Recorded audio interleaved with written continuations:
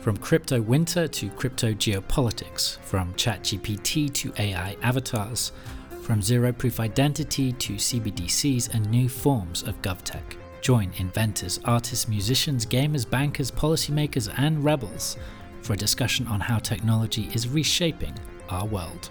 From our offices in Dubai, this is the UAE Tech Podcast.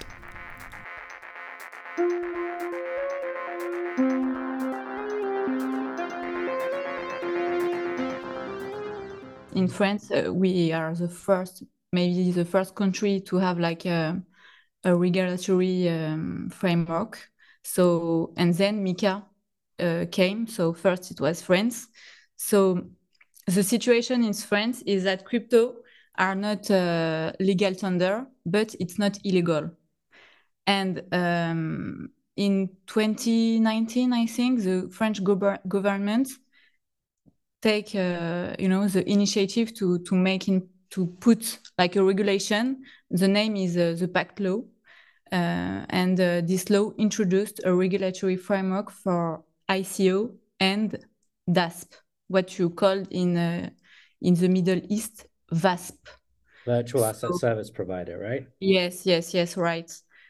Sabrina Mechenane is a member of the Paris Bar, previously specialized in corporate banking and finance law between Paris and Hong Kong. Today she runs her own law practice, a boutique firm dedicated to helping clients negotiate a raft of new cryptocurrency and blockchain legislation.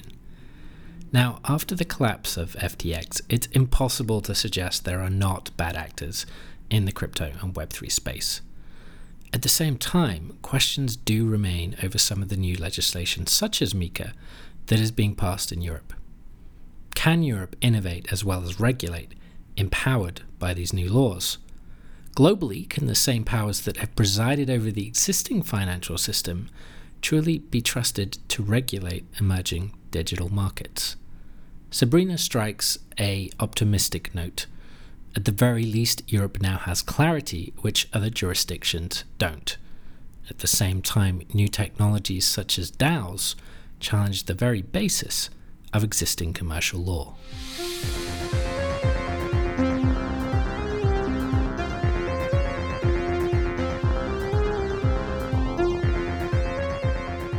Today we're excited to be talking to Sabrina Mechenane, the founder of Mechenane Law Firm. Sabrina, thank you so much for joining us today on the UAE Tech Podcast.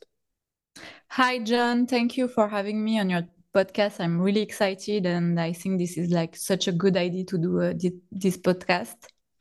Yeah, because interrupted you, but I was going to say we haven't really focused on blockchain law and that intersection of law and technology. And I guess it's a big issue right now. Yes. A lot of change are coming, and maybe first I can introduce myself. So my name is Sabrina, and I'm a French qualified lawyer. For the past 2 years, I've been working in the legal department in a French bank in Hong Kong and Paris. And then I worked in law firm in Paris before opening my own law firm. And my firm is mostly dedicated to corporate law and cryptocurrencies. And like you said, today, there are like so many changes coming in France and Europe because of the MiCA regulation, for example. So I think, it's a good topic to go through.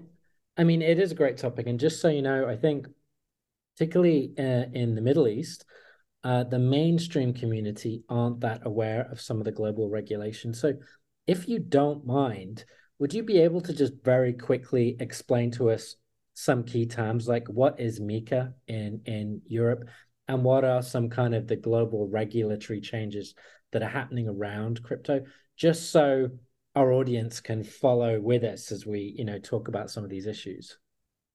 Yes, of course. Maybe first I can provide you with like an overview of the legal landscape in France. That would be great.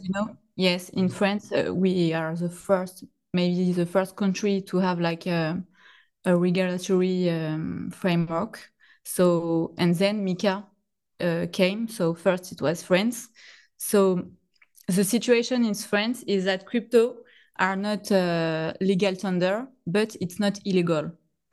And in 2019, I think the French government take the initiative to put like a regulation. The name is the Pact Law, and this law introduced a regulatory framework for ICO and DASP, what you called in the Middle East VASP. Virtual asset service provider, right? Yes, right. So also you need to know that in France, the Autorité des marchés financiers, it's the financial market regulator. So maybe in Middle East, it's you have also like a financial market regulator. In France, it's Autorité des marchés financiers. And they monitor and regulate ICO and DASP or VASP. So also we need to know that there is also another market regulator. It's the French Prudential Supervisory Authority, and they oversees certain aspects related to crypto, included anti-money laundering and counter-terrorist financing measure. So this is very important to know this, that if tomorrow they want to open a company that provides cryptocurrency services, they will deal with the AMF, so Autorité des marchés financiers, and the ACPR. Also, so like I told you, in 2019, we had this French law, and they put a legal framework for the DASP regulation.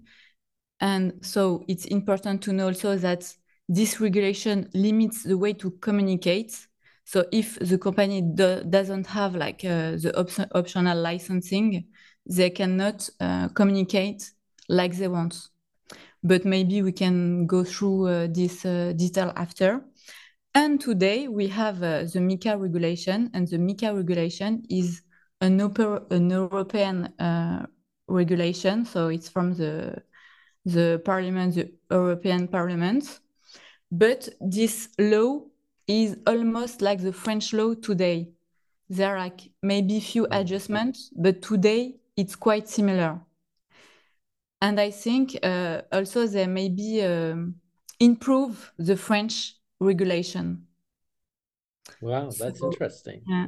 Oh, thanks so much for that summary. So just very quickly, I suppose one question to ask is, how have the French blockchain and Web3 community responded to these new laws and regulations? And do you think it has been a positive or a negative response? I think first, when there is a new regulation, people are afraid that the business will change. Maybe they will not be able to provide the services that they had already provided in the past. But I think it's a good way. In my opinion, it's a good way to give substance to the company and to have visibility. Because, for example, in US, they don't have like a regulation. It's not clear. They have a regulation, but still it's not clear. Not like in France or in Europe. So maybe it's better for a company to come in Europe or in France or in a country where we have a clear regulation than where there is no regulation and someday there is a regulation. So I think France, it's a safe place. And it's a good thing, and they will accept it because it's not, very strict. Because, for example, if you want to register your company as a VASP, so as a virtual asset service provider, since like from 2019 until today, it was not really complicated, So yes, you have to provide some information. You have to have a MAL policy, but then it was possible, So I think first, like people are afraid when you talk about new regulation, but then they're open to it when they see that it's better for the business and like the consumer, the investor are more confident when you are in a country with a regulation that is clear. Yeah, that is very interesting. And American friends, I have often criticized European regulation of Mm-hmm. technology, but it does seem as if you're arguing in this instance, the regulation has provided clarity for businesses and allowed them to operate in an environment where they have more kind of business security, and they know that what they're building could be built on longer term foundations. Quick question, and I'm not sure if you know the answer, but how vibrant is the blockchain and Web3 scene in France and in Europe? I know Paris has the blockchain week. I think it's at the Louvre and Yeah. it's very Yeah. well attended. But just for our audience again, how do you see the size of the blockchain and Web3 community in France? Do you believe it will grow in Europe? And do you think this regulation is playing a role? Yes, yes. I so yes, we had like the blockchain week. We also had like the NFT Paris and many events, um, like free event. Like we have a community, a strong community. They talk on WhatsApp, Telegram, Twitter. LinkedIn. We have also many podcasts about Web3 crypto. So I think it's a big community and they are trying to move things forward, to try, for example, recently we had a discussion with the government about a new law about the influencer, like many influencer in Dubai, like French influencer in Dubai.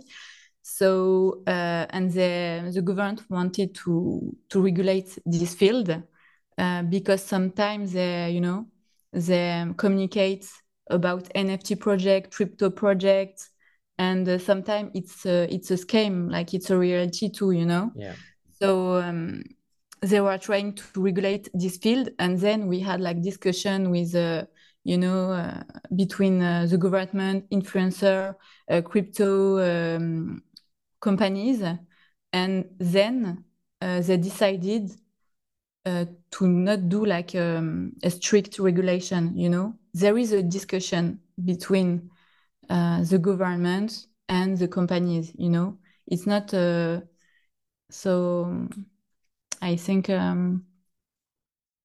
Yeah, no, that is promising for Mm. Europe. We're going a bit off the focus on cryptocurrency, but one of our most interesting podcasts actually was an unusual episode with a European central banker called Pedro Pinto. Mhm. And he said that one of the reasons open banking and a kind of EU-wide banking laws were passed was that they were terrified that at some point Facebook was about to launch a coin called Libra or Diem. Now Yes. that project never went ahead, but Mhm. what he said was it really sent shockwaves through the banking community. Now, what seems to be interesting about MiCA and these crypto laws is that it seems as if Europe is open to young entrepreneurs and professionals and businesses building out these new businesses, building out these new forms of payment online. So, do you think we could be seeing the beginning of kind of an emerging wider digital economy in Europe? Or do you think it will still be very heavily regulated and innovation will be, slowed by the regulation, perhaps be very controlled? And, in America, it's not regulated, but the pace of innovation is very fast. But Mhm. obviously, it's a problem. In Europe, there have been very few examples of, breakout digital European innovation, particularly when it comes to competing globally.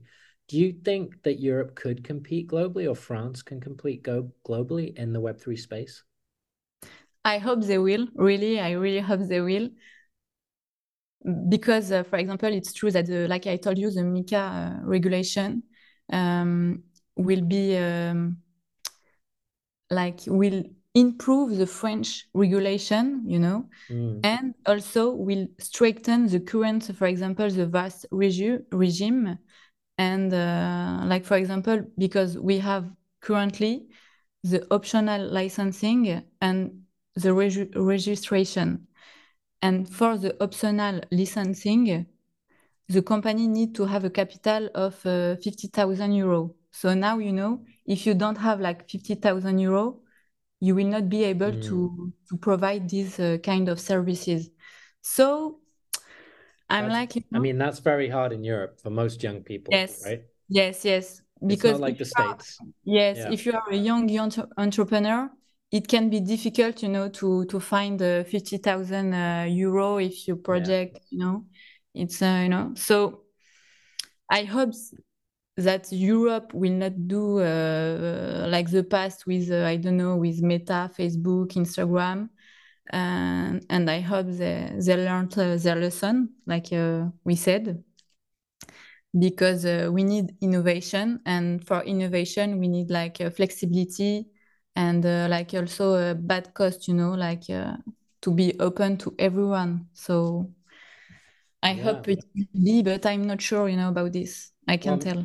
me too. I would love to see Europe performing in this space. I think that would be really exciting. I guess another area where innovation is happening is the law itself. So could you tell us a little bit about your law firm and what you do generally and some of the problems you're trying to solve for business? Yes, like currently, I'm mostly working on NFT project, and maybe I don't know if you know or not. NFT projects are not under any kind of regulation. There is like regulation, like corporate law, consumer law, but there is no specific regulation. So I think it's a good space, a good spot to innovate. So a lot of NFT projects, crypto too. But like I told you, now the MiCA regulation is coming. So I can tell that the difficulties now, my difficulties is, to to help companies to obtain like the optional licensing, because currently there is no company that have this optional licensing, so we don't know really how how it going to be. So so Yeah. this is the main difficulty for now. Yeah, I'm sure there's quite a high compliance burden. Yes. I mean, MiCA is fascinating. You mentioned ICOs and initial coin offerings. So are they now legal in Europe? What are the conditions around those? Because I know they've been an area of controversy in the past. Yes. So now in France, now it's regulated since 2019. And so you can do an ICO without, like I told you in the beginning, we have like the Autorité des marchés financiers, who is controlling the ICO space, and you can ask for an approval to do this ICO, but you can do without them, And also, I think the space is very, like, we have a set of rule for ICO, and we are the first to have put in place a flexible and clear regulation about it. And like I said, such is not the case in the US. Maybe you heard about, Gary Gensler, the chair of ICC. Yeah, yeah, Yeah, yeah, consider that every ICO is a security, and that the majority of ICO violate the US securities laws. yeah, So, in France, and also, for example, Qatar, Singapore, Hong Kong, they do not have yet a regulation, but they are trying to put in place a regulation. But what I can say about the French regulation is that we have weaknesses. And the weaknesses now, I think it's on the tax law, because it's not real clear on how we need to identify, the tax treatment of ICO, because sometimes you need to pay the VAT, sometimes not. So it's quite difficult to understand now the tax regime, and if we need to improve something on the ICO regulation, is it's about the tax regulation. Yeah, and I was going to ask, why do you think it was France that played such an early role in this regulation? Now, I know there's been a cyberpunk community and a crypto community in Paris for a very long time because I met French entrepreneurs out here quite early, many, many years ago who were in this space. But why was France one of the first countries to move into this space early? And were the reasons all about helping this part of the economy, or was it also a little bit about, France has been very active in trying to tax the digital economy, and I know there's been a big debate about that in France, and at some point, French regulators tried to push that through. So, do you think this is a sign of very innovative France, or do you think it's a sign of regulatory France, or do you think the two are merging? I think I think the answer is the both of Mm, regulatory and also to innovate. Because yeah, yes, of course, they want to to protect the consumer, but they also want to, and they need so to regulate, but we need also some space to the innovation, and that's why the ICO regime for me in France it's quite easy. We don't have like any struggle to do ICO in France. that is great. That is a big shift. Um, I wanted to go back to the law because some of this is fascinating. And to be honest, Sabrina, there's very few people we can talk to about it. So, even some of these ideas of decentralized autonomous organizations, I don't know if they are talked about in MiCA or French law, but I know from speaking to some lawyers that there's a sign that some of these new Web3 type structures could have legal personality in the future or could be new kinds of legal structures. Do you have any thoughts on that yourself? Yes, of course. And actually, I wrote an article about decentralized finance, but it's not available in English, so sorry.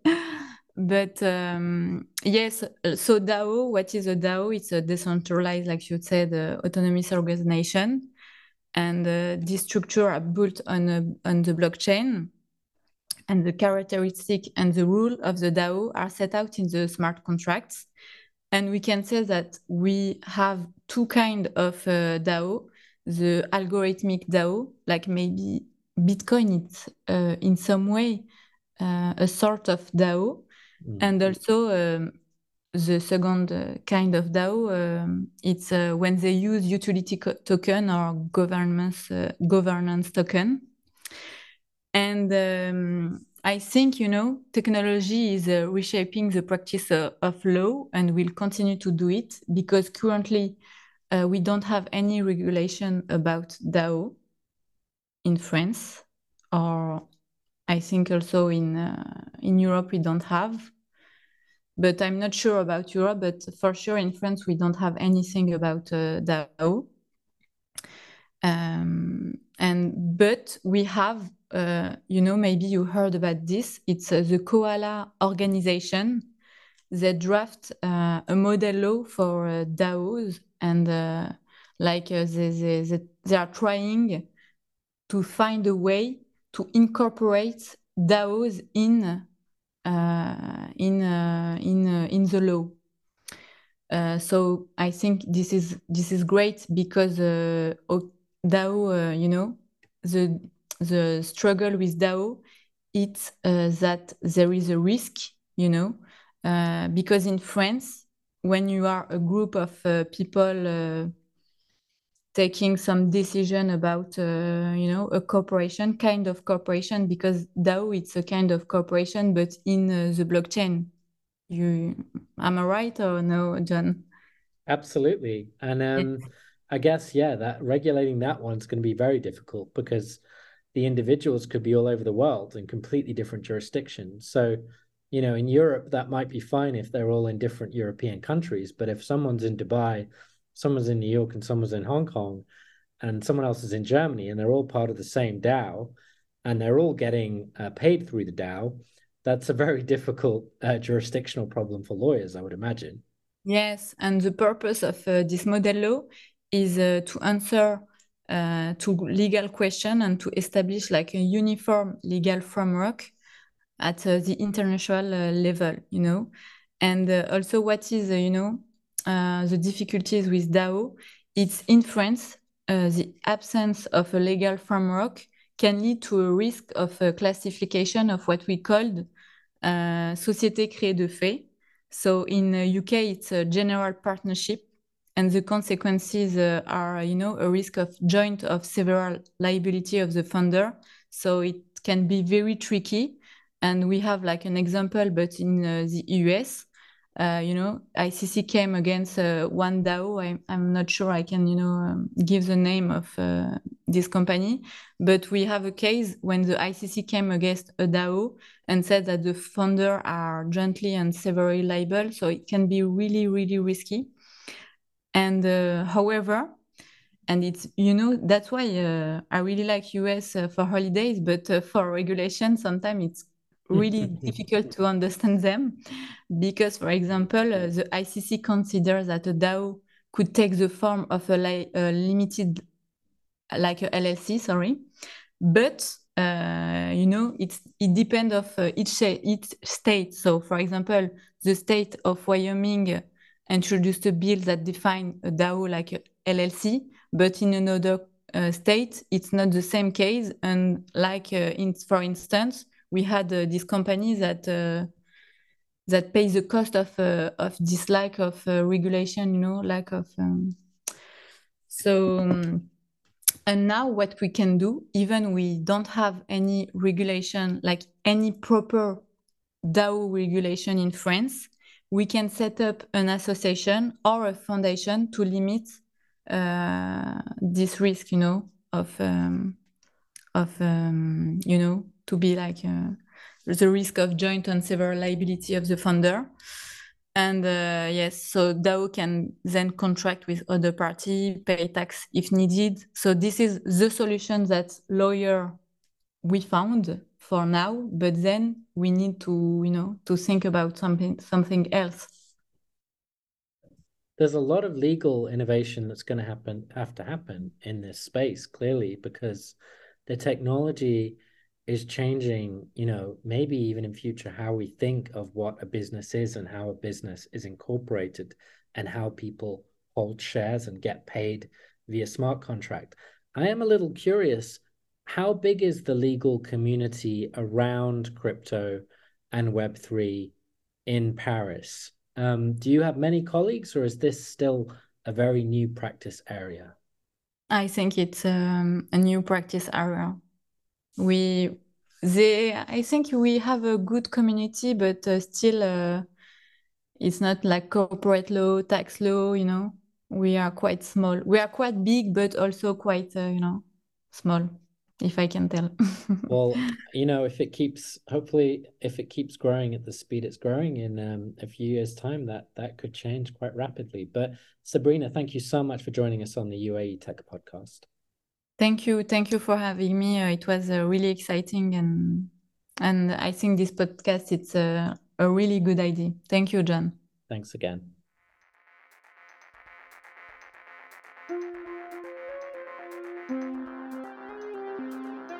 Sponsor information.